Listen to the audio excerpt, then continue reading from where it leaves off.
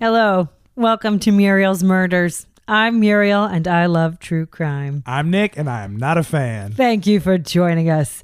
Each week I force Nick to listen to me tell him a story of a true crime.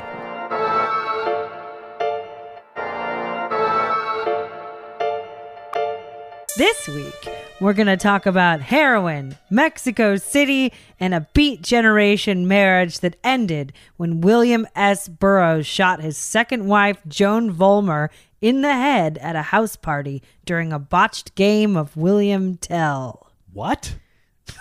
William S. Burroughs murdered his wife? Yes. Oh my God. Wow. All right. I'm shook immediately. Yeah, man. I feel like I went pale. Look at my hand. It's all like icy. That's crazy. All right. I guess we got to keep going with the podcast. All right. Damn. Okay. Well, I have to get into business now. That's shocking. The famous writer William S. Burroughs. You didn't know that, did you? Oh, I didn't know that. People are kind of like, don't really talk about that thing. We'll talk about the whole thing. We're okay? going to talk about it He today. actually was charged with manslaughter, so there's some things up for debate. Blah, blah, blah. We'll get to it. Okay. Damn. All right. Focus, Nick. Look, guys, our listeners, we love you. Every time we get a new Patreon member, we get a little notification on our phone, and it totally lights up our day. So this week, we want to thank Joey, Antonia, Bree, and Carl for signing up at www.patreon.com/Muriel's Murders. I'm still shook. I didn't know that's what you were talking about. All right. Those funds go directly to supporting our DIY operation, and it means so much. Thank you. If you are curious about our goals for Muriel's Murders and to see all the bonus episodes available, check out our Patreon. That's right. All right. This is a story involving murder, violence, With William S. Burroughs.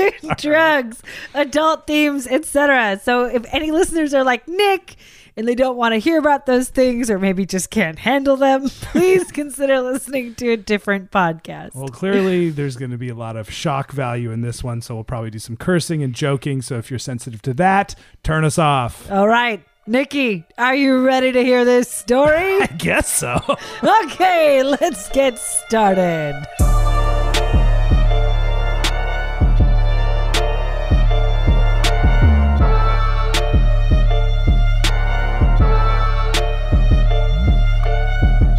Once upon a time, there was a generation called the Beats. Yes. Good, very Which good. I'm excited to learn because I know you do a good job of setting all this stuff up, and I feel like the Beats are something that I think I know about, but I couldn't pass a test. Yeah, it's interesting. I found this story. I was just reading and I found this amazing book. The book is called The Stray Bullet, William S. Burroughs in Mexico. And it's by Jorge Garcia Robles. And it is so good. Yeah. It's just awesome. And it's a quick read if you're ever curious. I don't know too much about the Beat Generation. I kind of have an idea of it. And then I have the idea of like beatniks. Yeah. Right. And when I came across the story, I just thought it was pretty wild that Yeah. it's not something that you'd automatically associate with William S. Burroughs. So I don't know, maybe I'm behind on the times, but I just thought it was really interesting. But this book is awesome. And for this episode, I also read this essay by James W. Grauerholtz. It's called The Death of Joan Vollmer Burroughs, What Really Happened. It's an awesome kind of concise 70-page article, and it's very, very good with lots of cool quotes. So those are the two places. 70-page article? I mean, it's just dense. It's good. I'm just saying, like, if you're interested, 70-page article is forever. if you're interested in this case and you want to read a little more, there's tons of letters and different things like that are from the sources of the people who are involved, and like letters from Allen Ginsberg and Jack Kerouac and all of these really interesting people. So anyway, if you're interested in this, there's actually a lot of really good material in these two, book and essay. And now we're going to get the legendary Muriel Montgomery synthesis. All right, synthesize. So On September 6th, 1951, William S. Burroughs, prominent figure of the Beat Generation and author of Naked Lunch, shot his wife, Joan Vollmer, in the head at a house party in Mexico. So allegedly, Burroughs picked up a pistol, mumbled something to Joan about William Tell, or this William Tell Act, which if anybody's not familiar, I'm not. This is a classic act. It's the thing where you put an apple on your head, right? And then like a guy named William Tell did it with his cousin or something. So they say like, put an apple on your head, Johnny, and you put an apple on your head, and then William Tell shoots the apple off the top of the head with a gun. So he says, hey, let's show him our William Tell Act, right? So and they're in front of a lot of people? They're like at a house party and there's everyone is around? So basically, we'll get into this, but there were two people who were in the room at the time. And there was maybe about 20 feet away, 15 people. So it was two adjoining apartments. And everyone the party was kind of just starting. They had gotten there around 3. So by the time this had started, you know, it wasn't like a full on party yet. But there were definitely people there. And he says, you know, let's show them our William Tell Act or whatever he said. And then in response, Joan picked up a glass of gin and put it on the top of her head. And then moments later, Burroughs shot Joan through her temple from across the room, killing her almost instantly. Oh my God. So today we're going to talk about what it was like to be a member of the Beat Generation and also the marriage between Bill and Joan. Wow. Okay. Yeah, I'm ready. You're just yanking on your beard, man. I know. I feel like, I don't know, Ginsberg just in a corner with his beard, twirling it, thinking of stuff. Yeah. You know? All right, great. You are like a little beat. Okay. So the Beat Generation, it's a literary movement in the U.S. that came out of a group of authors exploring American culture like in the post-World War II era, right? So the most famous works to come out of the movement were probably Howl by Allen Ginsberg, On the Road by Jack Kerouac, and Naked Lunch by William S. Burroughs. All 3 of those are books that I read in college for about 4 pages and then don't know what happened to them. I think maybe that's like a lot of people, right? That's me too. I did read a little bit of Naked Lunch and it's pretty nuts. Yeah. So the themes in these literary works are typically like sexual liberation, spiritual quest or journeys, experimentation and exploration of hard drugs and psychedelics, anti-materialism, anti-conformity, and really hardcore, gnarly, truthful depictions of the human condition. Wow, hardcore bros. Yeah, very, very hardcore bros. Yeah. So arguably, the beat movement also spawned the beatnik culture of the 1950s, which eventually morphed into, or at least contributed to, the dirty hippies of the 60s and other American counterculture subgroups, right? So this story follows the lives of William S. Burroughs and his common-law wife, Joan Vollmer. So Burroughs was born in 1914 to a wealthy family in St. Louis, Missouri. His grandfather was the inventor of this popular adding machine, and so they had a bunch of money and what, like a calculator? Yeah, something like that. But I think the kind that you use that adds it as you go. An adding machine. Okay. Adds it as you go. All right. And then you're such a dork. You've never seen one of those? You type it in and it like tabulates. It's different than a calculator. Okay. And I think he's like, I don't know, his uncle worked for the Rockefellers, so they're just kind of this upper class family. Oh, he's a rich kid. He was sent to fancy boarding schools for high school, and then later he got an arts degree from Harvard. So he's very well educated and kind of studied at the best institutions. So after he leaves college, after he graduates, he traveled around Europe for a while, and among a lot of other things, he became involved in the LGBTQ scene in Austria at the time. So there's a lot of stuff going on there. And while he was traveling, he met a Jewish woman named Ilsa Clapper. And against the wishes of his family, he married her in Croatia to help her escape the Nazi government, because stuff was definitely going south. That's a cool move. Yeah. Good for him. All right. So they were never romantically linked, and they eventually divorced, but they remained longtime friends throughout their life. So he returned to the States in 1939, and he cut off the top of his pinky finger to impress a dude that he had a crush on.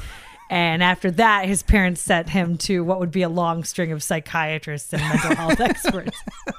Was it just like trying to, was there like a paper cutter around or something? I don't know. He just was like, I think it was just like, I love you, bro. And then he cut off the top of his finger to like prove it. And then his parents were like, you're not going to be doing this anymore. So he kind of did odd jobs in St. Louis, like obviously underperforming based on his, education and trajectory. Yeah, his lineage. Right. And in 1942, he decided to enlist in the army. According to, I'm just going to say this. Yeah. Something I read. I read a few different articles and I can't remember which one exactly it was. So it didn't make it into your script, but you remember it. But vaguely. I remember this thing. The idea was that he enlisted and thought that he would be an officer. He would be placed as an officer, but he wasn't. He was like enlisted and assigned to be private. I don't know very much about the army. It's just like a normal guy. He had to go be a soldier. Right. He thought he was going to hang out at the big desks and make decisions and walk around and tell people what to do. But they're like, here's a gun, go fight. Right. And I think in Grauerholtz's essay, they talk about how he just got super depressed when he didn't get to be an officer. And they had a family friend who worked as a psychiatrist basically help him get this diagnosis of depression and mental instability so he could then get like a mental health discharge. So that's like the story, I think. But at any rate, the privileged class pulling their strings. Right. He made a choice. It didn't work out the way he wanted to.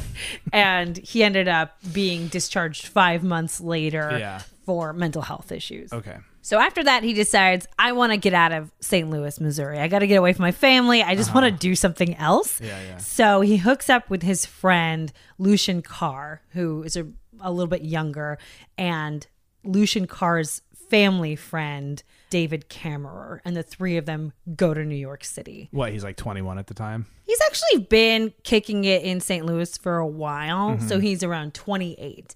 And Lucian Carr is maybe 8 years younger than him. He's a little bit of a younger dude. And then this man, David Kammerer, is older than both of them. I think he's around his early 30s. The Three Musketeers assemble. Yeah. Hold on. Is he not writing yet? Is Burroughs not being creative yet? To be honest, in this story, he doesn't really write until after the period that we cover. So he has a long stretch of time where he wasn't writing at all. And a lot of these guys, I think they were writing, but it doesn't play a prominent role in any of the shenanigans they're doing. I think Kerouac was writing a lot and people were getting into stuff, but specifically William S. Burroughs was just like doing a lot of heroin. Okay. All right. Well, I was going to say it's an inspiring tale of a late bloomer for everyone, heading into their 30s, feeling like they haven't accomplished anything, Burroughs is a beacon of light. That's right. After he killed his wife, he wrote a famous book. It was great. He was like in his 40s. All right. So it's now 1943. Yeah. And it's winter in New York City. It's a brutal 15 degrees outside. World War II is raging. The atomic race is on. And William S. Burroughs is right around 30 years old. So by now he's hanging mostly with Allen Ginsberg, Lucian Carr, and then Lucian Carr's family friend, David Kammerer, who was more of a hanger-on. David was gay and then by most accounts was infatuated, basically bordering on obsessed with Lucian Carr. So he would follow them around and kind of constantly be trying to hook up with Lucian. Yeah, did he have money too? He had some money, yeah. I mean, I think they all did. They were all from like the St. Louis crew did. Yeah, right. But anyway, all of that will be kind of important later. So around this time, Burroughs met Jack Kerouac through, I believe, Allen Ginsberg. And Jack Kerouac described Burroughs as, quote, like a shy bank clerk with a patrician, thin-lipped, cold blue-lipped face, blue eyes saying nothing behind steel rims and glass, which I thought was great. Yeah. Well, he's known for being able to string a word or two together. Yeah, right. And Burroughs really does look like that. Yeah, I think he's pretty handsome, when he was younger, but definitely exactly like that. Yeah. And they would just like hang out. The three of them would hang out all the time. So Burroughs would read aloud to Kerouac and Ginsberg. He liked to read things like Kafka, and he was kind of in a lot of ways the big bad boss of the three of them in terms of their dynamic, at least earlier in like New York City. The big bad boss who's like reading them bedtime stories. Yeah, he would read them Kafka, and then he would also psychoanalyze them. So he hadn't had any formal training, but he had a lot of therapy. So he would lie them down to the bed and like do therapy with them. And Allen Ginsberg, I guess, used to just like sob and cry, and they would scream and do primal things. There's a version of that would be fun as hell. I know. It sounds really wild. Yeah, like super romantic, just smoking cigarettes and looking out your New York window at some horrible winter day. Right, while Allen Ginsberg's lying on a couch just screaming, "I'm so lonely. Nobody loves me." Love it. And also, just as a side note, in this idea of it being romantic, in 1943, Burroughs also met Truman Capote in New York and thought he seemed, quote, like a shriveled up aging albino with a shrill voice. Oh my God. That's mean. Yeah, Burroughs isn't really the greatest guy. I think that's going to be the lesson of this story. Now, I actually have read In Cold Blood, speaking of true crime, and Capote's an absolute genius. Yeah. And a lot of people would agree with you, including me. Yeah, I mean, pretty much everyone. What I said was literally not an insight. I just wanted to be on the record of saying I have read a book. So around all of this time, early 1940s to mid 1940s, this is around the time Burroughs meets Joan Vollmer. Mm-hmm. So Joan Vollmer was born near Albany, New York in 1923 to upper middle class parents. She had, a nice charmed life. She went to Bernard College. So she's also a very educated young woman for the time. Yeah. And Jo marries a law student named Paul Adams when she's around 20. And after her husband enlisted in the army, Joan moved to New York City and gave birth to their daughter, Julie, while he was stationed in Tennessee. And Joan was a poet herself. She studied journalism at Columbia University, and she was totally of the Beat movement.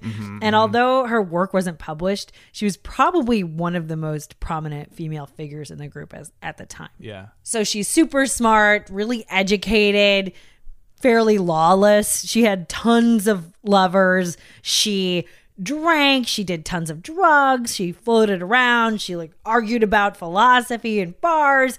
Pretty much everything you'd expect from this badass wild 20-year-old lady with an infant, right? God, if you just take away the devastation of drug addiction, this is just such a romantic I know you world. would love it. I know. Yeah. I know. I picked this story for you. I just fantasize about being like that. So Joan met everyone, Jack Kerouac, Ginsberg, and William S. Burroughs. She met everyone through a woman named Edie Parker, who was dating Jack Kerouac at the time. And the two women rented a series of apartments together that would become the epicenter of the early Beat movement in New York City. On October 14th, 1944, Lucien Carr stabbed David Kemmerer to death. And this is just briefly according to Wikipedia. Yeah. Lucien Carr and Jack Kerouac had attempted to stow away on a France-bound ship earlier in the day and failed. They had this nutty-ass idea about walking across France together in character. So Kerouac wanted to pretend to be a Frenchman in France, which I feel like, I don't know how that would work out for him. And then Carr wanted to pretend to be a deaf mute who was his best friend, and they wanted to travel across France. They just wanted to do that. I would do that with you if you were down. But they were kicked off the ship at the last minute. So they get kicked off the ship at the port, and they decide to go get drunk in the West End instead. That sounds pretty good. So they're drinking and doing whatever, and according to Carr, basically he and Kerouac parted ways, and Carr ran into David Kemmerer. So they decided to take a walk together, just the two of them, in Riverside Park. So they're friends, but definitely there's always some tension between them. But there's kind of tension between a lot of them. They're always kind of getting drunk and fighting and stuff. Yeah, right. Carr later told police that Kammerer made a pass at him like he usually did. But this time they were alone, it was dark, and when Carr rejected him, Kammerer, who was physically larger than Carr, assaulted him and pinned him down. So Carr said that he panicked and he stabbed David Kammerer with a Boy Scout knife that he had in his pocket from his St. Louis days. Yeah. Carr then said he dragged the body down to the Hudson River, threw it in, and ran over to Burroughs' apartment to try to figure out what to do. So Burroughs, Man, he stabbed him with a Swiss Army knife to Something- death? yeah. Those are not big. Those are small. How many times did he stab him? I don't know. It didn't say. Oh, my God. Maybe they used to make him more deadly back in the day. They might have. So he runs over to Burroughs' apartment and he's like, what do I do? I have no idea what to do. And Burroughs helps him. He has some bloody cigarettes of David Kammerer's in his possession. So Burroughs. Wait, he had bloody cigarettes? Yeah, like he's freaked out, right? He's like grabbed some stuff off of his body before he dumped it in the Hudson. He doesn't know what to do. There's all this evidence. There's blood. So he's saying, what do I do? And William S. Burroughs like snatches the cigarettes and flushes them down the toilet. And he says, go get a lawyer and turn yourself in. That's good advice. Right. But Carr wasn't into that advice. Oh, no. So he decided to find Jack Kerouac. We got to go to France, man. Let's do this whole deaf Frenchman adventure thing. Right. So Kerouac and Carr, they try to get rid of all the evidence and they run around town trying to figure out what to do. They end up doing as much as they can and going to the movies to try to brush off the willies or whatever. And basically the whole thing was just way too crazy for them to really handle. And Lucian Carr turned himself in 2 days later. So Kerouac and Burroughs were arrested for their involvement in the cover-up of the murder. So Edie Parker's parents agreed to bail Kerouac out of jail on the condition that he marry their daughter. That marriage was eventually annulled, believe it or not. I can't believe that's what they were gunning for. I mean, people could get out of jail. It's just the weirdest thing, man. It's like either, we'll talk about this later, but at one point Burroughs is sentenced to go spend the summer with his family, like by a judge.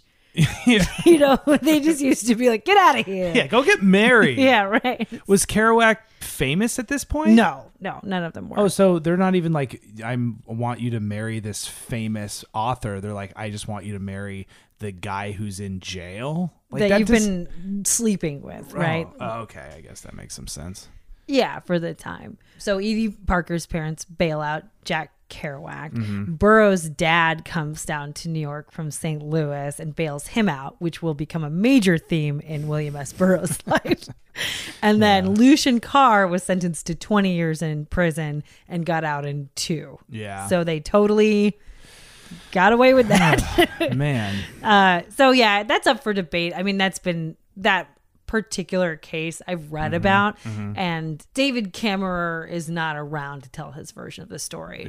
And everybody that is involved in the story as like a character witness or somebody who would talk about their interactions, you know, between Lucian Carr and David Kammerer, they're all going to be on Lucian Carr's side. Those are all his friends. Right. You know, and all you have like about the account of the night, the only account you have is Lucian Carr. So the idea is he might have been acting in self-defense and that there's this history of this type of inappropriate behavior from David Kammerer. But there are definitely people around New York who said that they never saw that type of behavior and that like Lucian Carr just could have been violent towards him. So nobody really knows. But he remained friends with the big three. Lucian Carr? Yeah. Oh, yeah. He's around forever. Oh, okay. He becomes a literary agent at one point. Oh, damn. So in 1945, Edie Parker and Joan Vollmer rented an apartment together along with Edie's new husband, Jack Kerouac, and Joan's infant daughter, Julie.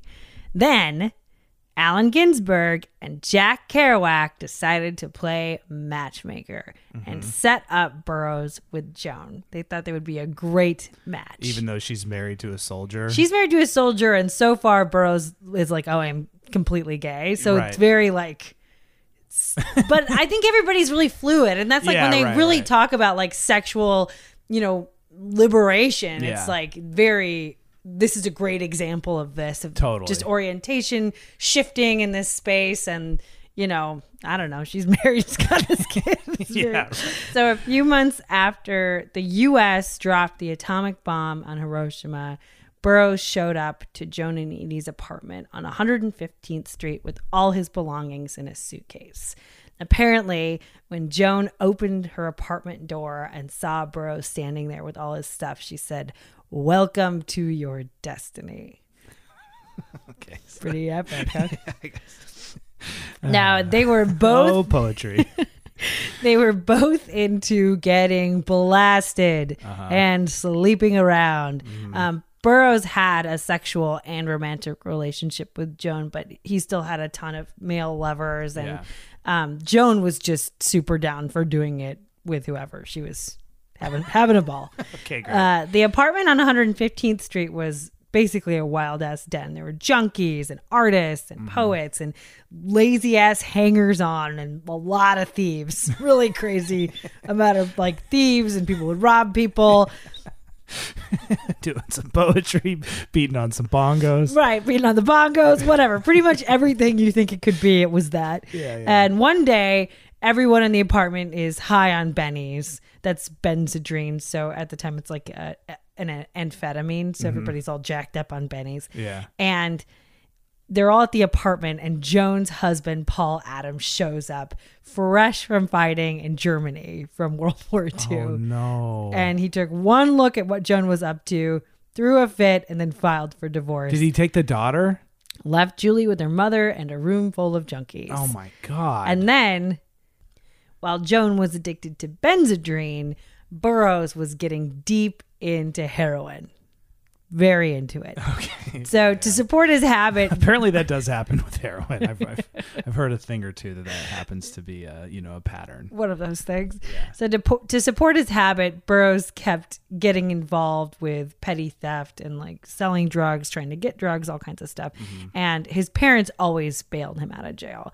After he was bailed out of jail for robbing bums to pay for heroin, which was kind of a stronger charge, the judge sentenced him to spend the summer with his wealthy family in St. Louis, which for him was like a death sentence. But he ended up sobering up in St. Louis, and he reunited with a friend named Kells Elvins and got some money from his family to buy 50 acres of land in Texas to plant cotton. So he just disappears from the scene for a while. Meanwhile, back in New York City, everyone left the apartment on 115th, disbanding and leaving Joan alone with her daughter, Julie. Joan was heavily addicted to bennies at this point, and she was eventually evicted from the apartment. So without a place to live, Joan sent Julie to live with her aunts in Long Island and moved in with a friend of a friend somewhere in Manhattan. And does Julie live happily ever after? Boy, you don't even be asking questions. Oh my God, I'm worried about this kid. Yeah, me too. The whole time I was reading this, I was like, what is happening? I kept trying to figure out what was going on with this kid. Because she just is there and then not there. Yeah. Anyway, basically, Joan was so deep in her Benzedrine addiction at this point, she didn't even recognize Jack Kerouac when he came to visit her, which is one of her best friends and ex-roommate, right? So she's really kind of off the rails. Eventually, she had a psychotic break from the drug use and was found wandering around Times Square, where she was arrested and sent to a mental hospital at Bellevue Hospital. Yeah. Ooh, that's the super famous institution out there. Yeah, it is. It is. So Allen Ginsberg finds out about her being put in this mental hospital, and he writes Burroughs a letter to let him know. And Burroughs leaves Texas and flies straight back to New York to bust her out of Bellevue. After she was released, they grabbed Julie from Long Island and headed back to Texas together. So here are some excerpts of a letter that Joan sent to Edie at the time. Okay. I've had a really mad year, although now perhaps I've come to a resting point. Maybe. Was it after you left? I think so. That Bill Burroughs, of course, finally got nailed for a couple of forged prescriptions. The only way I could get him out on bail, unfortunately, was to call a psychiatrist, and he promptly informed Bill's family, which led to a good deal of unpleasantness. Finally, though, in June, the damn thing came to trial, and he was lucky enough that he got a suspended sentence on the condition that he go home to St. Louis for 3 months. That was pretty good, of course, but it left me in rather a spot, emotionally as well as financially. I was completely broke, so I left Julie with my aunts on Long Island and stayed with a nice kid named McCarthy. I finally got a lawyer who was obviously no good, but Whitey insisted on having him. In the meantime, however, I was taking so much Benzedrine that I got way off the beam, with the result that I finally landed in the Bellevue psycho ward. Dad came down and got Julie. Anyway, I was all clear again in a couple of days, but it took me a week and a half to convince those stupid doctors that I wasn't completely mad. Everything was timed nicely, though, because just before I got out last, Bill got back into town. His family agreed to set him up in a small way, provided he'd live away from New York. So we had planned to go to Texas, where he'd spend part of the summer. As soon as I got out of the nut house, we drove down the Rio Grande, stayed a while with some friends of Bill's, and finally bought a nice, broken-down 99-acre farm a little north of Houston. We stayed down there for a while, starting repairs on the house, and then headed north 10 days before Christmas. We drove to New York, where we stayed for a few days, and then Bill went to St. Louis, and I came up here to get Julie. She and I are going back to Texas by train on January 2nd, and Bill will be back down there by then. This is all very vague and sketchy, but do write me back and let me have your news. Although we're not married, Bill got a divorce, but I haven't yet. Make it Mrs. W.S. Burroughs, New Waverly, Texas. She's all in. Yeah.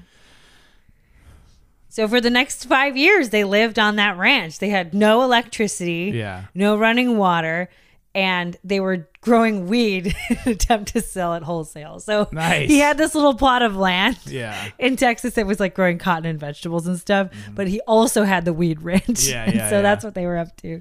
They had a junkie friend named Herbert Hunk join them from New York City to help out.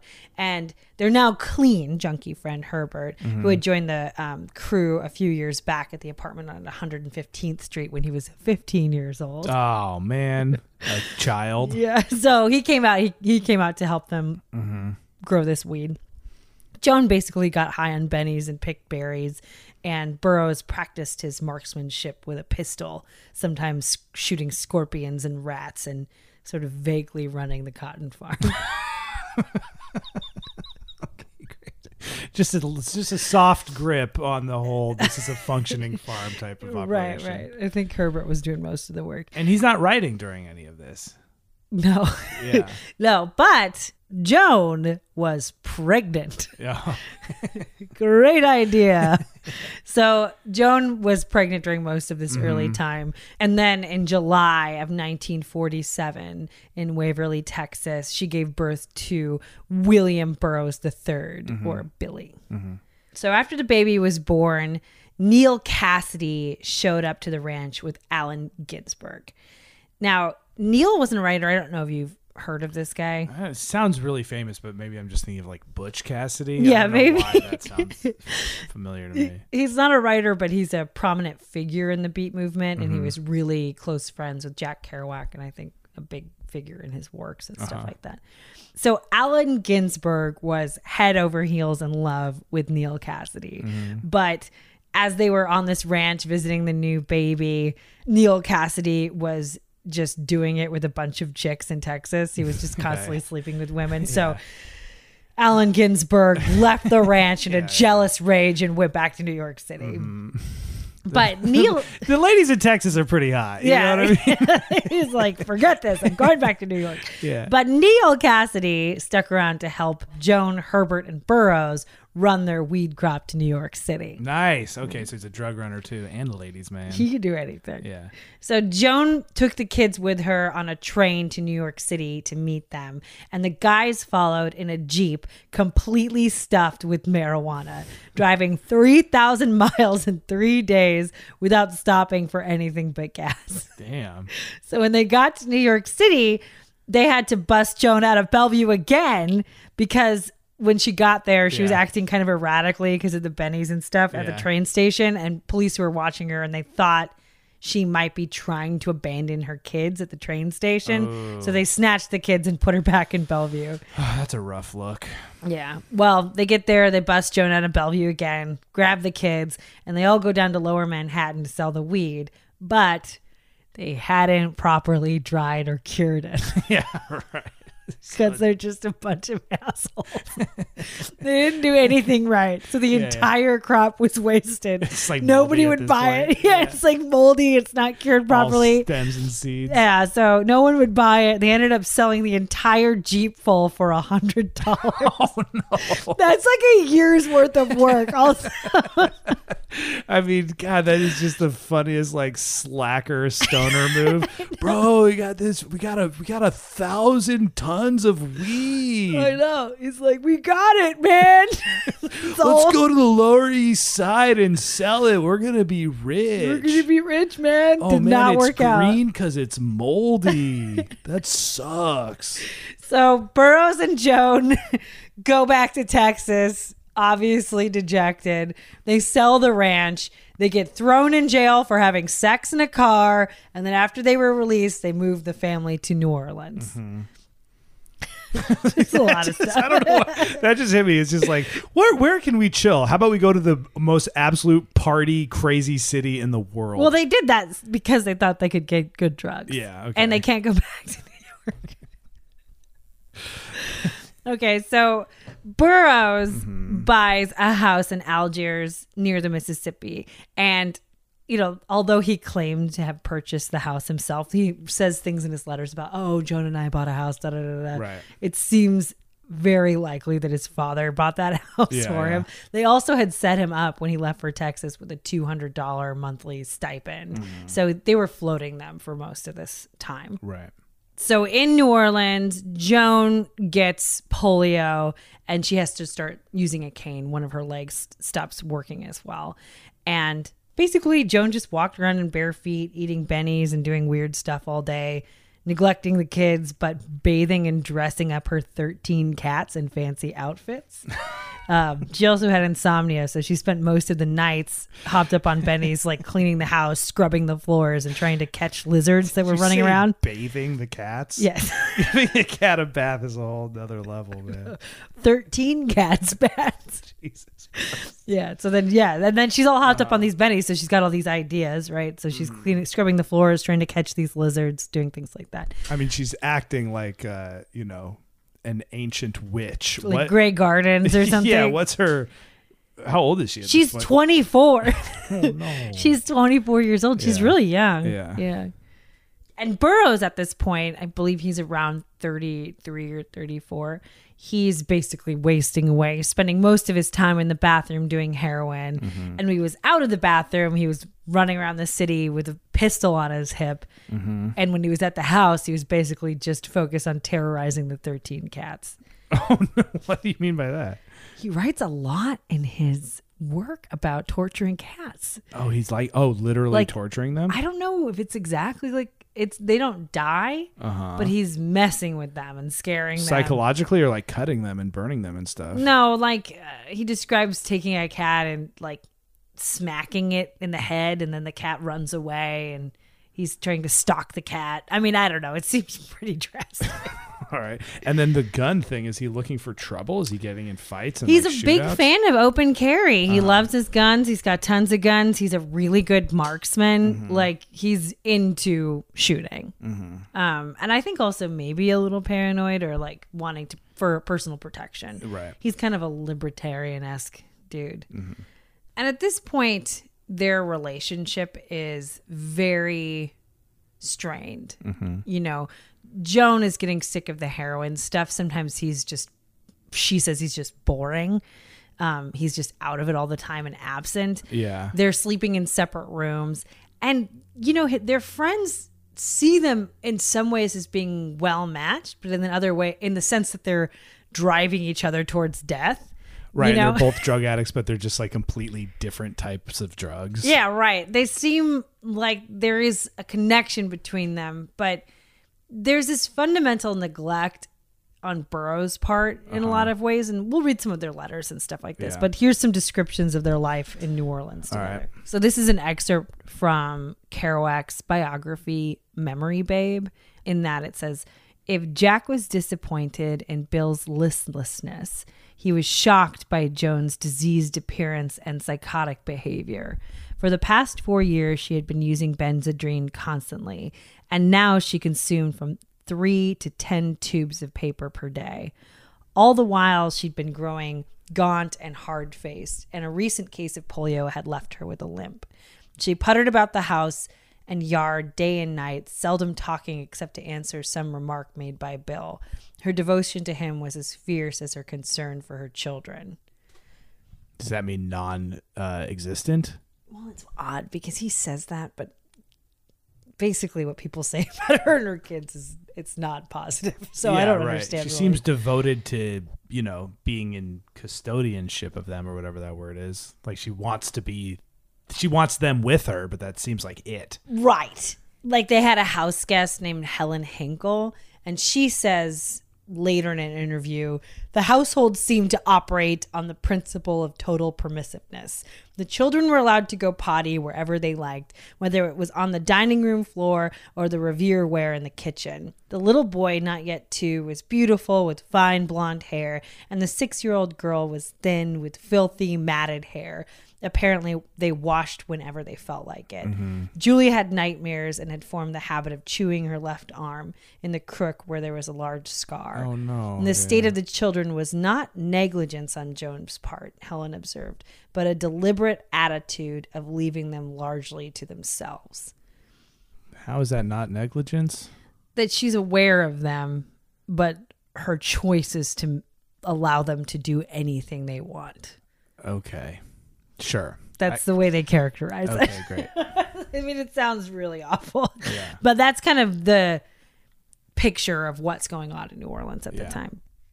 Hi, I'm Robin Warder from The Trail Went Cold. If you are unfamiliar with my other podcast, I often cover stories from the television show Unsolved Mysteries. For the past 5 years, you've heard me talk about these cases on my own, but now's your chance to hear me have in-depth discussions about them with other people.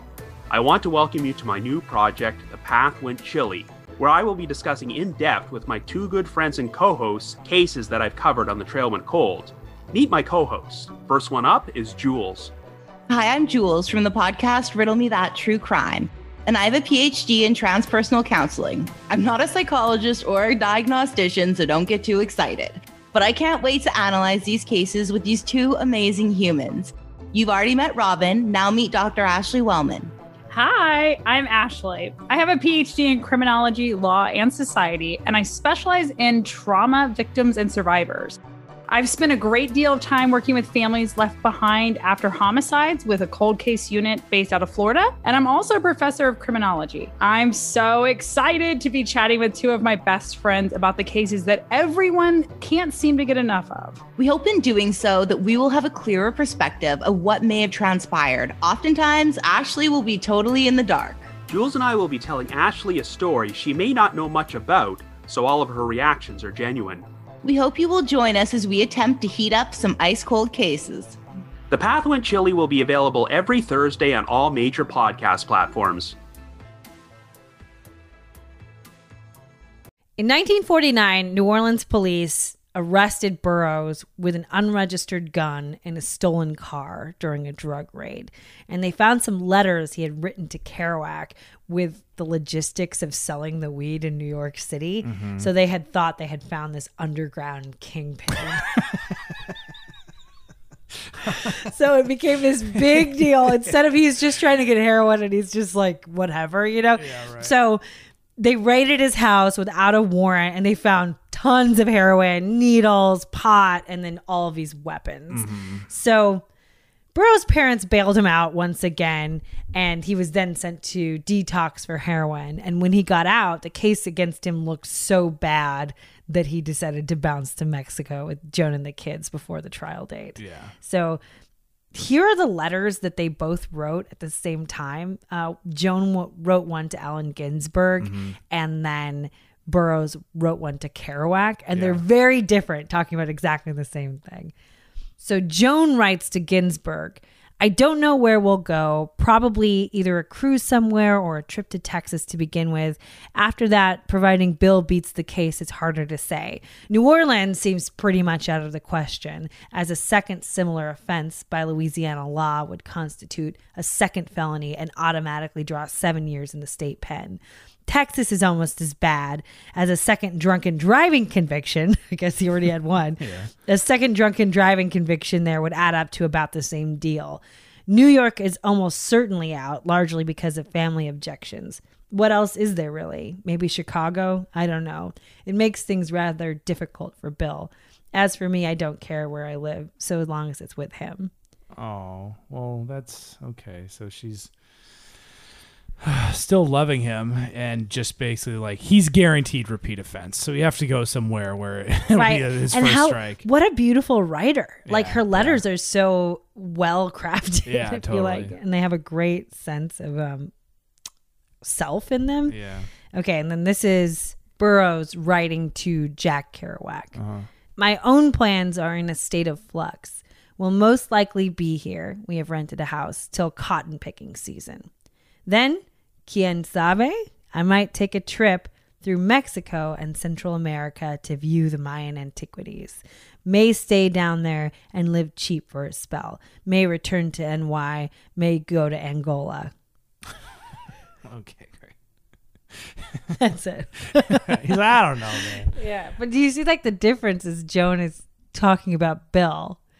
Right, she's talking about Bill and what's going to be best for him, and we can live here and there, but he can't get another drug charge or gun charge or drunk driving, and he's just like, I think I'm going to go check out the ruins in South America. He doesn't say one thing about Joan. He doesn't even mention her name. Yeah. Yeah, it's pretty crazy. Just that's the difference between their writing at the time too. Yeah. At any rate, in September of 1949, Burroughs and Joan decide to head down to Mexico, and in 2 years, Joan would be dead. Now, Mexico City was cracking off in 1949. Yes. Brothels, clubs, cabaret theaters.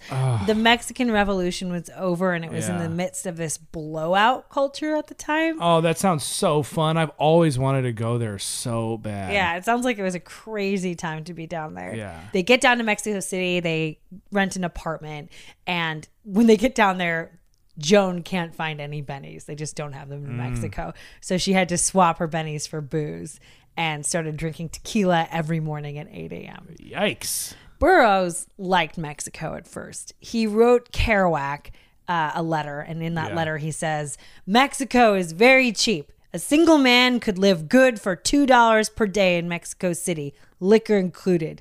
$1 per day anywhere else in Mexico.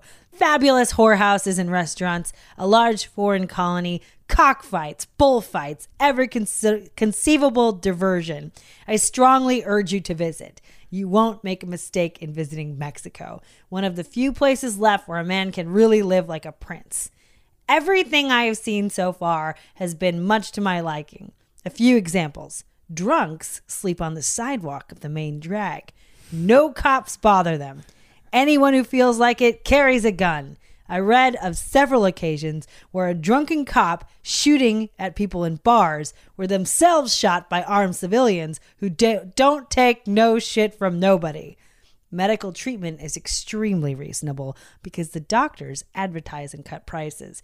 You can get a clap cured for $2.40 or buy penicillin and shoot it yourself. No regulations here curtailing self-medication. Needles and syringes can be bought anywhere. This is heaven on earth. And I'm obviously the drug mania is not to be taken lightly, and I take that dear to my heart or whatever, but damn, that sounds fun. I'm trying to go to Mexico City back then. It's just crazy because this story is just hitting so many like sweet little harmonies in my heart of, New York City, poet, artist life, and then New Orleans, like all these places I've never lived that I've always wanted to live. Yeah. NYC, New Orleans, and Mexico City, man. Damn. I just want to do that, but not be right. And like, addict. Burroughs knew and acknowledged that it wasn't all great. He was super freaked out about the slums and the sheer poverty of the poorer areas. That's like way crazier than he had ever imagined. Yeah, I mean, none of my fantasizing or fetishizing of those places in those eras, have any sort of like responsibility to them. Right, right. I know. Well, at any rate, while Joan had swapped bennies for tequila, Burroughs started out his time in Mexico completely sober. He lived off of his parents' $200 a month, and he also got a GI Bill payment from enlisting. So he didn't, I don't know how that worked. So he got I think $100 a month from that. He registered at the Mexico City College to study Aztec and Mayan history. And he retained a famous Mexican lawyer named Bernabe Jurado to help him with his citizenship process. And Bernabe was known as being a total wild ass. Yeah. This is just one example of what he has done. During one trial, Jurado asked the judge if he could hold a piece of evidence against his clients. It was a bounced check. So he says, "Hey man, can I hold that check? I just want to see it in my hand." And when the judge handed him the check, he shoved it in his mouth and swallowed it. Like destroy the evidence. Yeah. Oh, guess your evidence in front is gone. of everybody. What evidence? The evidence I just ate? Good luck administering that to the court. How bold is that? Yeah, that's it's great. Super bold. Yeah. So things were trucking along, but by the end of the year in 1950, Burroughs was back on heroin. But he had written his first full draft of the novel Junkie, which is his first book. In 1950, Jack Kerouac and Neil Cassidy came down to Mexico to visit. And Kerouac wrote at the end of On the Road, his big famous book about Mexico. And he said, quote, "We had finally found the magic land at the end of the road, and we never dreamed the extent of the magic." And Kerouac went so hard in Mexico that even Burroughs was worried about him. Oh, no. He wrote Kerouac after the visit telling him to slow it down and not be such a crazy ass. Yeah. But Burroughs was certainly one to talk. Yeah, right. And at this point, he and Joan were really deep into some dark stuff. Yeah. By the early 1950s, just a few months into their time in Mexico, Joe was fed up with Burroughs' extreme heroin addiction. And even though Joan was just in her mid-20s, she herself was falling apart physically from the drug and alcohol use. Yeah. She was walking with a cane. She had, sores on her body. She was not doing well. Yeah. At some point in early 1950, Burroughs' old Texas farming partner, the one who helped him with the cotton field, his name Elvins, he came down to visit, and his wife had a lot of stuff to say about that visit. So this is a quote from her. Okay. In 1950, Kells and I rented a modern apartment in Mexico City. It was there where the Burroughses visited us for the first time. William and Joan were so drunk that every word they used was quite incoherent. Joan was a big woman, shapeless, with a puffed face and impressive blue eyes, with the lost expression of the old doll's glass eyes. Her expression reflected everything but saw nothing. She seemed very receptive and shy, like a kind of mental patient who was free in the afternoon. Burroughs had a cadaverous appearance, thin lips, bad teeth, eyes like death. Bill and Joan sat on the sofa in front of us. Suddenly, Joan's bag fell onto the floor, and a lot of pills of many colors and shapes spread on the carpet. Ooh. Clumsily, Joan crawled around the carpet, picking up her things with both hands and smiling and muttering to herself as she returned all this stuff to her bag.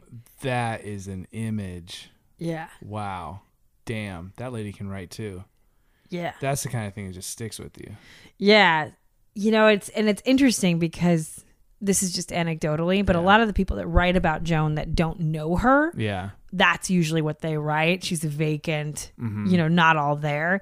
But in her circle, even at this time, she was known for being brilliant, like a brilliant conversationalist and really interesting to her friends.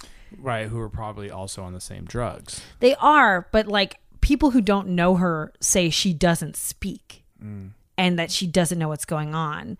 The people who know her are like, oh, she gives everyone shit. She's really like witty. She understands everything that's going on. She's kind of the boss in her relationship with Burroughs when they're kind of trading barbs and stuff like that.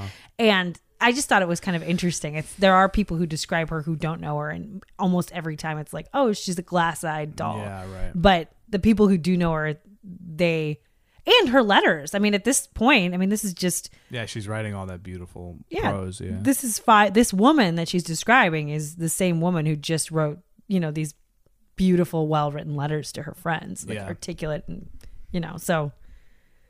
I just think that's kind of an interesting duality going on, Yeah. And there was still a kind of magic in their relationship between Burroughs and Joan. Lucian Carr came down to visit again after he got out of jail, and he talks about this game that he witnessed Joan playing with Burroughs that they did kind of commonly. They would each take out a piece of paper and divide the paper into 9 squares, and they'd sit across the room from each other, and they would draw an image in each square, and then at the end they'd show each other the paper, and they would draw the same images in about half the squares.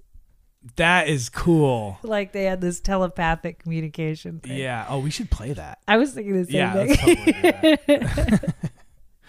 And they were still having sex. There's this letter that Burroughs wrote to Allen Ginsberg, and Joan wrote little footnotes in the margin. And he and Ginsberg were in this argument of like, Ginsberg felt it was unethical for Burroughs to be with Joan because Burroughs didn't want to be with a woman. So they would be arguing about this in letters. And Burroughs' response is typically something along the lines of, she knew what she was getting into. I knew what I was getting into. No one is doing anything to anyone. I've never lied. Yeah. And they're still together. And Ginsberg is kind of saying he doesn't think that Burroughs is treating Joan correctly or that Joan will ever be happy with him, totally happy with him. So they're in the middle of this argument. Yeah. And there's this letter that Burroughs writes kind of as a rebuttal. And he says, I have been laying women for the past 15 years and haven't heard any complaints from the woman either. And then there's a little asterisk, and she writes a footnote, and the footnote says correct with an exclamation point. And then after that, he continues, what does that prove except I was hard up at the time? Laying a woman, so far as I am concerned, is okay if I can't score for a boy. But laying one woman or 1,000 merely emphasizes the fact that a woman is not what I want. Better than nothing, of course. Like a tortilla is better than no food. But no matter how many tortillas I eat, I still want a steak. And then she writes another little footnote in here. Around the 20th of the month, things get a bit tight and he lives on tortillas. Because he pretty much, he was really famous for going to male prostitutes in Mexico, but when they ran out of money. Yeah. Oh my God. So she's hilarious. She's pretty funny. Yeah. That's what they all say about her. You know what I mean? So these descriptions are so interesting. It's like basically a lot of them are the wives of the men that come down to visit, and they say, this is what I've seen in Joan. Yeah. It's people who just are really disconnected from the beat culture or anything like that. Yeah. They're just like, she's catatonic, but she's pretty funny. And she does crazy stuff. So a few months later, in May of 1951, 37-year-old Burroughs met and fell in love with 21-year-old Adelbert Lewis Marker. So Lewis Marker was young, he's thin, and wearing those big Elvis Costello glasses, blonde. Way before Elvis Costello's on the scene. Right, but those big, thick, black rim glasses. Yeah, this Elvis was really wearing his glasses. Right. According to... Did you call him Elvis? Well, Elvis Costello. Oh, yeah. I was like, his name is Lewis. No, I know. That didn't even sound right. It's calling Elvis Costello Elvis. You're right. That did not sit right. Okay. All right. Well, anyway, according to the essay by James W. Grower Holtz, Lewis was thought of by some of friends in their circle in Mexico City as being dull, somewhat of a moocher, a poor conversationalist, and one guy called him a quote-unquote non-person.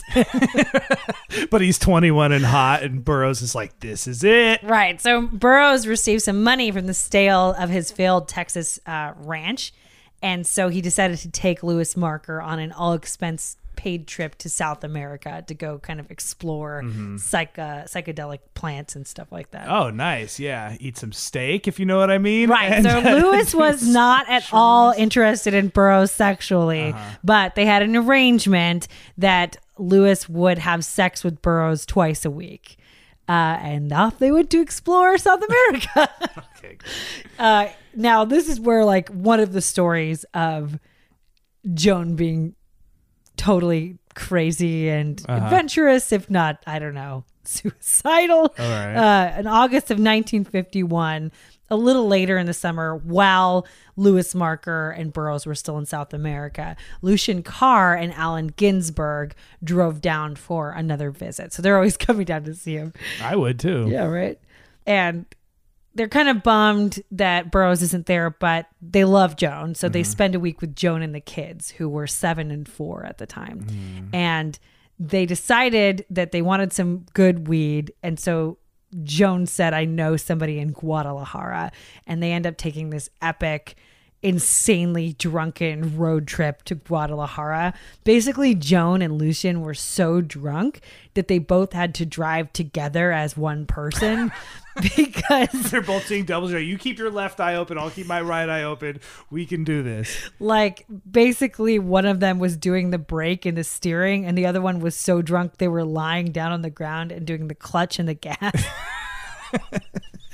And the whole time, Alan, Remember when that Sandra Bullock movie came out? Everyone started doing like the bird cage. What was it called? Bird Box Challenge or whatever. And people were actually driving blind. Oh yeah, so stupid. This would be a hilarious / definitely don't do it version of that. Right, the Joan and Lucien challenge. Yeah. Yeah. So while they're doing this, they're going down these hairpin turns, like on the cliff. Like think of you when we drove up Big Sur or something like that. Yeah, or in Sicily or really any other country besides the U.S. Right. So they're going to Guadalajara from Mexico City and they're just doing these cliff edge hairpin turns in this car. They're both so drunk. They're double driving. And the whole time in the back, Allen Ginsberg and these 2 small children are screaming at the top of their lungs. Like Allen Ginsberg was just like, stop. Like, and they're just dominating him, like just going. And she thinks it's the best. You know, they have she's this having a great time. Yeah, they had a great time. Ginsberg using all that practice, doing his primal screams. He's bringing that all to the forefront. Yeah, terrified. The kids are just pissing and shitting everywhere. Okay, sorry. But everybody, you know, despite this super fun time, they spent this week together. What? It's a super fun time. Okay. Right. They're having this super fun time. They spend the week together. But despite all that, everybody can just see that Joan is in really rough shape. Yeah. At this point, I think she's 27 or around 27. And one friend who ran into her in August, right after the Guadalajara trip, describes her like this. I saw Joan a few days before she died. I met her in the street, and she shook her head pridefully in that way she had. And I put my arms around her because she looked so awful. I was badly shaken. Joan was almost a beauty. She carried herself a little awkwardly, swinging one arm more than the other. She had an incurable blood disease. She had open running sores and knew she was dying. She was thin-haired, had lost some of her hair. I'm not going to make it, she said. Damn. So at the end of the trip to Guadalajara, Lucien and Ginsberg basically begged Joan to come back with them to New York City. They just thought this is not going well for her and she's deteriorated so fast. Yeah, she needs medical attention. Right. She needs medical attention, intervention. You know, everything that she's doing with Burroughs is deteriorating her at a much faster pace. Yeah. Yeah. Did they score the weed in Guadalajara? I think they scored a lot of things in Guadalajara. Okay. But Joan declined to go back to New York City, and the guys left on September 1st, 1951. Yeah. Meanwhile, Burroughs and Marker had come to the end of their brief and transactional love affair, deciding to call it quits and head home. So Burroughs arrived back to Mexico City in early September, right between a couple of massive hurricanes. So it was dark and rainy, and the streets were flooded up to 3 feet in places around their neighborhood. It was a historical storm at the time. Damn. On September 6th, 1951, William S. Burroughs wanted to sell a gun. Burroughs was out of cash after his months-long trip with Louis Marker and wanted to sell a gun to a student he knew from Mexico City College. So he didn't want to sell it at his own house because he thought it was too shady. So he basically bullied like another expat that lived in the neighborhood into letting him sell it at his house. Okay, all right. So this guy, Eddie Woods, felt weird about saying no. He thought he couldn't say no to Burroughs. He's like the boss of the neighborhood. So he agreed to have Burroughs over for a drink and this possible gun sale. Yeah. Burroughs and Joan got toasted, at least Joan for sure, meaning drunk. And then Burroughs put the pistol in a handbag and they both headed over to the friend's apartment. It was above a local expat bar called the Bounty. They got there around 3 p.m. The buyer never showed up. So Joan, Burroughs, Louis Marker, who was still a friend, and Eddie Woods settle in, preparing to drink and hang out for the night. They were going to drink this favorite drink of the Burroughses. It's gin mixed with this bright green lime soda. You can get it at the bodegas down there. Oh, it's probably bomb. So at this point, it was early evening. And according to Eddie Woods, he and Louis Marker were both completely sober at this point. In later interviews, William S. Burroughs talks about like how it was a wild, raging party. But the people that were there were like, we hadn't even started yet. It was actually early. You know, there wasn't a lot of drinking going on. So apparently Louis Marker, Eddie Woods, sober, right? Yeah. And Burroughs was always really hard to read when it came to booze. So both men said they weren't actually sure how drunk he was. He kind of is quiet, you know, but everyone could agree that Joan was fairly drunk and chatty. She came into the room with a drink she had gotten from the bar. Like she had already been Yeah. She drinking. was in it. And the way the party was set up, there were people about, like I said, about 20 feet away in an adjoining apartment. So more people came over. Yeah, they were all starting to party. There was like another apartment over here. That guy had friends over. They were all friends with each other. Yeah. And in this room, they were just the four of them. So even though the buyer for the gun never showed, Burroughs goes and grabs the bag with the pistol in it. He takes the bag, he opens it up, and he pulls the pistol out of the bag and puts it on the table in front of him. He then sits across from Joan on a chair. What happens next is famously debated. According to court transcripts and later interviews, this is how everything went down. So allegedly, Burroughs picked up the pistol and said something like, "Joni, let me show the boys what a great shot old Bill is. I guess it's about time for our William Tell act." Then Joan picked up a glass half full of gin and lime soda and put it on her head. She then closed her eyes, turned her head, and said, "I can't watch this. You know I can't stand the sight of blood." Burroughs then stood about 10 feet away, turned, and shot her directly in the head. So she fell to the ground, and at first, Burroughs and other people thought she was joking around until they saw the little hole in the front of her head. It hadn't started to bleed yet. And Louis Marker stands up and he says, "I think you shot her, Bill." Burroughs then throws himself over Joan's body, trying to wake her up. He just snaps. They can't get him off of her. So, they run to go get help. Joan was actually still alive when she was taken by ambulance to the hospital at 7:30, but she died within the hour. Yeah. Now, Burroughs initially told police the William Tell version of events, that Joan put the glass on her head so he could shoot it off and he accidentally shot her in the temple.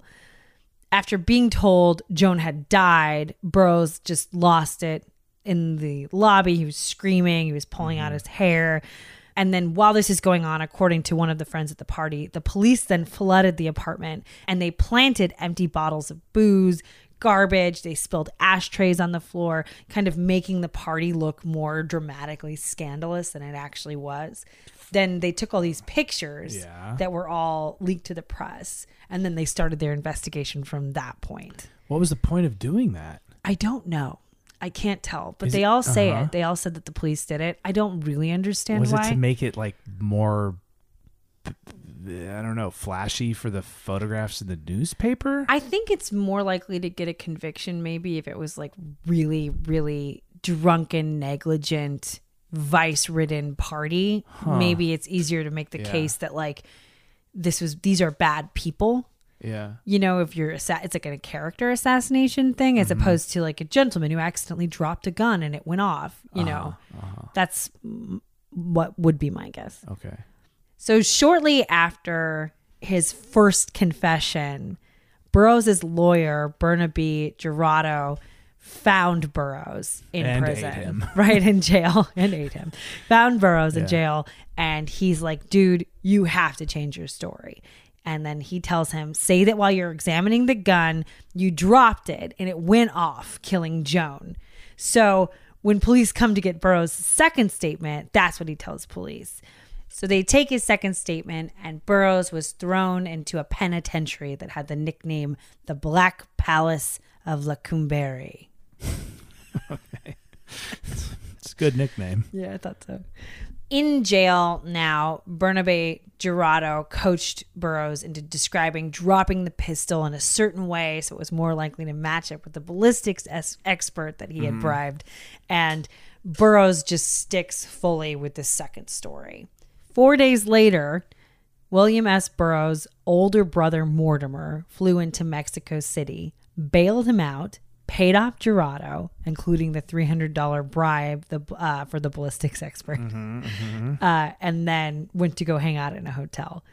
Jurado, for his part, got Burroughs' murder charge reduced to manslaughter, and William S. Burroughs walked out on bail, spending only 13 days in jail. Wow. Which Jurado bragged about for like years afterwards as being the most amazing thing he ever did. Well, because then he went out and became a famous author.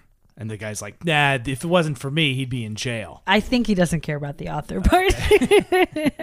He's like, William S. Burroughs, the writer? No. I'm talking about the heroin addict who shot that lady. Yeah. I mean, he's talking about himself. I get it.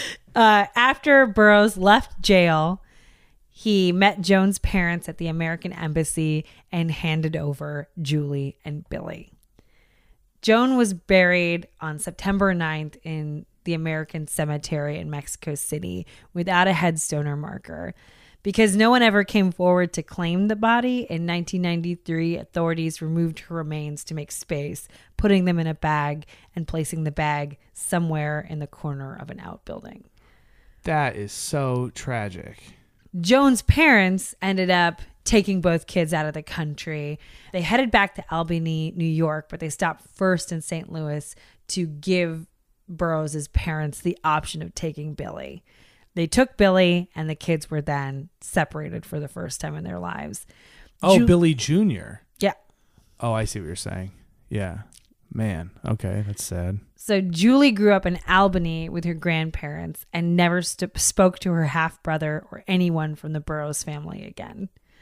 Billy died in 1981 at the age of 34. So he basically followed his dad's footsteps. Yeah. He wrote and he drank, but he did not have the same constitution as his dad to be able to sustain any of that. Yeah. So he had to have a liver transplant at the age of 29, and then he died 5 years later.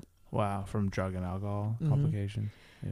At some point in his life, Billy actually wrote about hanging out in Chinatown with Allen Ginsberg as an adult. And Allen Ginsberg told him that his mother always had a death wish and that he had a morgue picture of Joan if Billy really wanted to see it. And Billy declined. Okay, I guess everyone just has to be like literally the world's heaviest, most freaking intense poet at all times. Yeah, he's like, I mean, I was like, Ginsberg, get out of here. Don't be telling a kid that. So after the trial, Burroughs remained in Mexico for a while. He had to stay there for the sentencing trial, but that had just been delayed over and over and over again. Yeah. So he was living in the same apartment building, but in a different apartment in Mexico City. Burroughs still totally obsessed over Louis Marker, who ultimately stopped having sex with him altogether. But despite this, Burroughs continued to write letters to Ginsberg and Kerouac claiming to be in this reciprocal romantic relationship with Louis Marker. Not the case. Burroughs shot up heroin, wrote, and waited for his sentencing trial. In 1952, he published Junkie with Allen Ginsberg as his literary agent. Kerouac visited Burroughs in Mexico for a while right after this, and they ended up kind of having this blow-up fight over Kerouac's broke ass being a terrible house guest and smoking too much weed and like borrowing a bunch of cash he never paid back and being messy. So Neil Cassidy came down to Mexico to pick up Kerouac and drove him to San Francisco because they were both going that way. And the author of On the Road actually never learned how to drive. All right. So Burroughs waited for a year for his trial. And towards the end of the year, his lawyer, Barnaby Jurado, shot a 16-year-old twice in the leg for rear-ending him while he was driving, which great. I guess was common. Yeah. But unfortunately, the kid died of tetanus 4 days later. And Burnaby was like, I shot him in the leg on purpose so he wouldn't die. He was not expecting to kill this kid. I was just trying to be a huge asshole bully, not a murderer. Right. So the kid died of tetanus, and Barnaby Jurado fled to Brazil to avoid murder charges. So in December of 1952, after his lawyer had fled the country, Burroughs decided he was over it and skipped bail, forfeiting the $2,500 bond and heading back to the U.S. to stay with his parents in Palm Beach for Christmas. He was eventually sentenced in absentia to 2 years in prison, but he never served another day in prison for the murder of Joan Vollmer. Yeah. As for Burroughs, he never mentions Joan's death in either of his books set in Mexico. That would be Junkie and Queer. Yeah. And he publicly denied her death was anything other than a gun-dropping accident for decades. In 1965, for instance, he had an interview with Paris Review, and he said, quote, "And I had that terrible accident with Joan Vollmer, my wife. I had a revolver that I was planning to sell to a friend. I was checking it over, and it went off, killed her.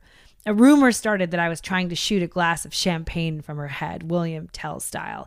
Absurd and false." So basically what you had coming out of Mexico are these huge headlines with this like staged crazy wild party and like, you know, William Tell accident, you know, like this whole thing. And then you have William S. Burroughs himself telling this more sober account of what happened. I mean, did he talk about missing her or loving her or... But I guess he's saying it was an accident, so he never showed remorse because that would imply that he did something wrong. Right.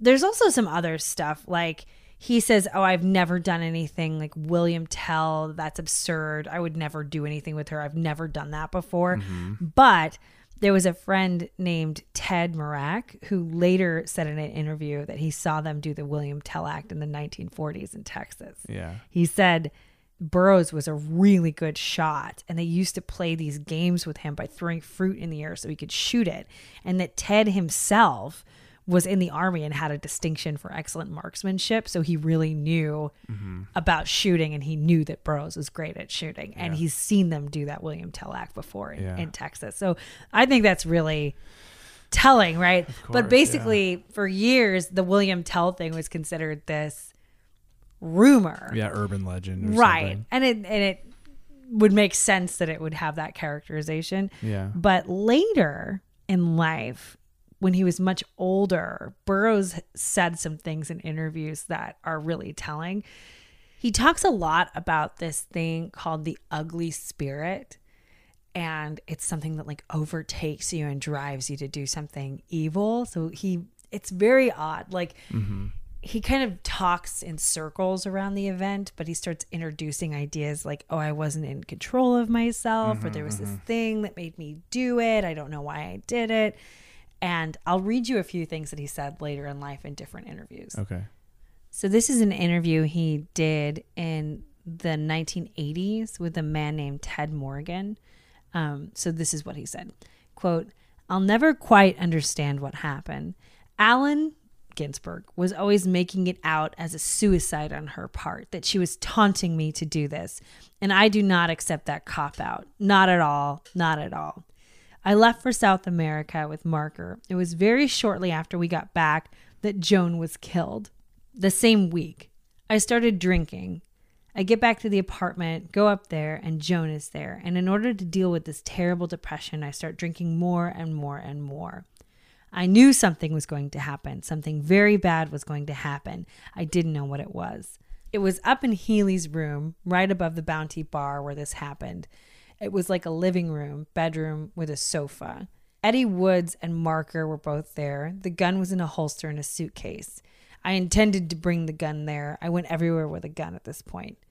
I suddenly say, I guess it's about time for our William Tell act. I see her. She's sitting there in a chair. She takes a glass and slowly puts it onto her head. It was a cheap gun, a .380 automatic. I knew that it might shoot low. She put the glass up on her head, and now she has the glass in her head, and I shoot it and hit, and dead. Of course, I was drunk. It was an utterly and completely insane thing to do. I mean, quite apart from the fact that if I'd hit the glass, it would have been terribly dangerous for the two people sitting there. Glass splinters would have been flying everywhere. So it was literally an insane thing to do. So he talks a lot about it, like, I was possessed. Yeah. I was insane. Yeah. I was whatever. But then he does say things in other interviews about the bullet felt drawn to her temple, you know, or he'll talk about how I knew the gun would shoot low. You know, I knew when I aimed it, it would be off. And if the gun shoots low, he's going to kill her, you know. Right. There are aspects of the story that it's like the emphasis is put so heavily on these ideas of that he doesn't have any agency in this. I know. You know, it's just basically it's like the heroin made me do it. Right, the heroin, you know, whatever. And then he says, you know, this was the catalyst to bring me into writing, and I never would be a writer if this hadn't happened. And that like pulling that trigger was my beginning into writing. Oh my God, he does? Yeah, in his foreword to Queer that he published like much later, he says, I am forced to the appalling conclusion that I would never have become a writer but for Joan's death, and to a realization of the extent to which this event has motivated and formulated my writing.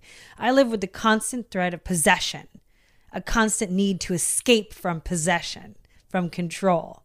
So the death of Joan brought me in contact with the invader, the ugly spirit, and maneuvered me into a lifelong struggle in which I have no choice except to write my way out. Oh my God.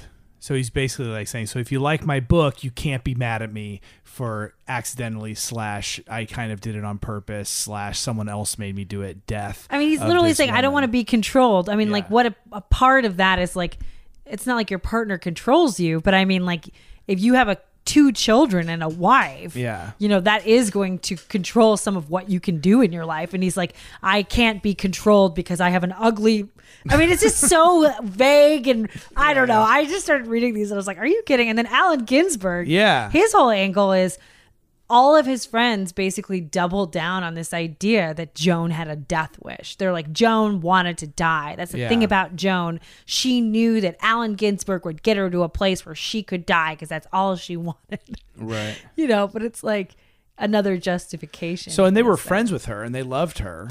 And they knew her very well. Yeah. And that one friend said she ran into her and she was like, I'm not going to make it, with some sort of like, she wasn't sad when she said that. Yeah. I mean, I think some of this stuff also makes it seem like everybody just thinks Burroughs is bad for her. Yeah. You know, so it's one thing, I guess, to have a death wish, but it's another thing to have a partner who actively encourages your demise. You know what I mean? Right. Yeah, beyond the shooting, but it's like with all that kind of stuff, to have a partner who's not going to care whether or not like they're seeing you physically deteriorate in front of their eyes, you know? Totally. It's, you can say that she wanted that because she stayed with him, but it's also like, I don't know. So, okay. Well, did Burroughs, he lived a long life, right? There's like pictures of him as an old man, right? Yeah, he lived until 1997. And how'd he die?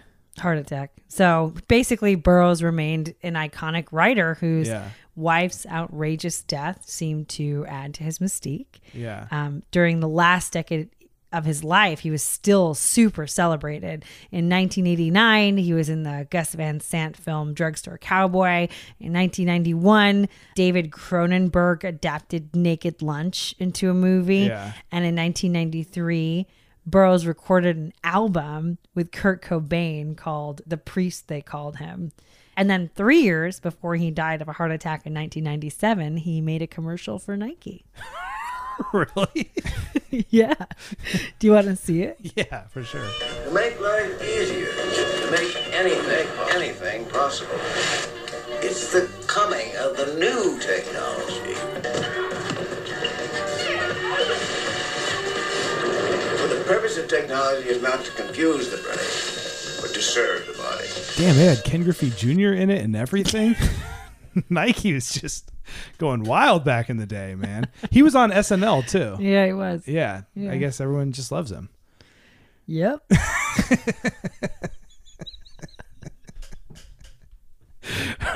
What do you think about that story?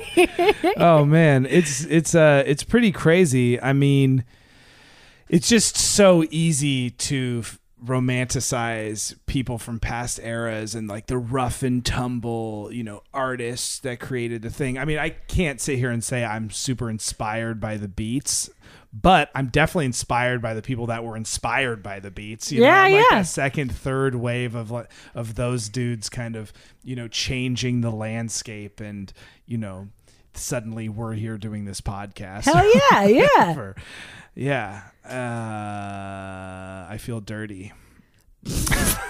I feel dirty. I don't know. I mean, for the record, I think it's a really interesting story. I mean, he was convicted of manslaughter, not of murder. There are 2 stories that have been going on for the last, I don't know, what is this, 60, 70 years. Yeah. So we can't sit here and say that he for sure murdered Joan Vollmer, but it's crazy the way that, like, to me, the red flag, if I were to just like completely editorialize it, whatever, the red flag for me is that nobody can just talk about it straight. Like they have to sit here and say it was an ugly spirit and she had a death wish. They're using all of this language to describe something that is pretty straightforward, Yeah, and they were really, really sick. They had a horrible, horrible disease. And somewhere in the midst of that, a gun was pointed and a trigger was pulled. Right. Or accidentally or not. I think it was definitely on purpose. Yeah. I guess all I'm saying... It really sounds like it was it's on purpose. It's just whether or not was he trying to do William Tell or whether he was trying to shoot Joan. Yeah. Like, nobody is going to know that except for William S. Burroughs and maybe Joan, because apparently they had a telepathic relationship. Well, there was also so much drugs in the mix that he probably doesn't know, and he's heard so many different stories, and his memory might be completely messed up that he doesn't even know what he's talking about anymore. Right. Nobody knows. But I just think it's suspicious when somebody just can't say he made a huge mistake. Yeah, right. And they were drugged up and drunk. And he shot her. Like, he goes, oh, Joan was killed. Yeah, I know. I mean, they're all authors. They all know the power of language. Yeah, right. Everything that he says is unreasonable. Even if he did it on accident, he still killed Joan. Yeah, right. It's like, if you can't say those words, then I feel like you have a little bit of like a guilt thing on your conscience. Yeah, for sure. Well, I have a little bit less guilt for never having read anything by him. And I'll make sure to have a little bit more guilt if I end up actually reading something by him. I don't want you to feel guilty, love. It's just about, like, I know that you have a fantasy about these guys. Yeah, right. And so I feel like it'd be good to introduce another aspect of the history of this person. Oh, you mean one little drop of reality?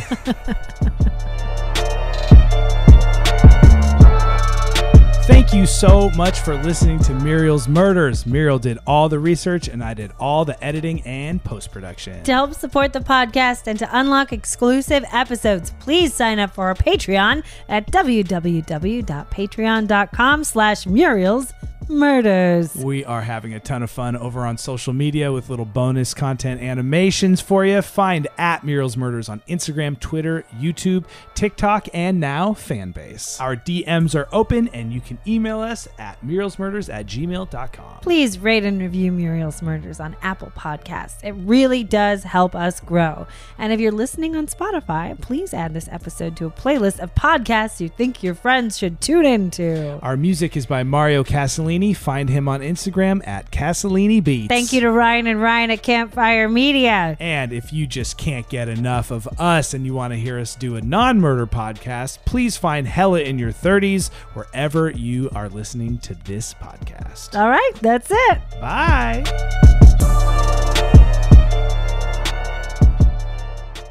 Ever wanted to hear the story of the time that Melissa Fumero from Brooklyn Nine-Nine's kid had a 2-hour-long tantrum that drove generations of their family to weep? Or maybe the story of SNL's Bobby Moynihan's kid, who found random pizza in a playground sandbox and ate it? If so, you should check out Why Mommy Drinks, a weekly comedy podcast where I, Betsy Stover, talk to interesting people like Richard Jefferson from the NBA or Rachel Bloom from Crazy Ex-Girlfriend about a time that their kids broke them down into a shell of their former selves, or maybe even drove them to drink, but in a fun way. If you have kids, this show will make you feel less alone. And if you don't have kids, you're going to be so glad you don't have kids. Listen on Campfire Media, Apple Podcasts, Spotify, or wherever you listen. Why Mommy Drinks.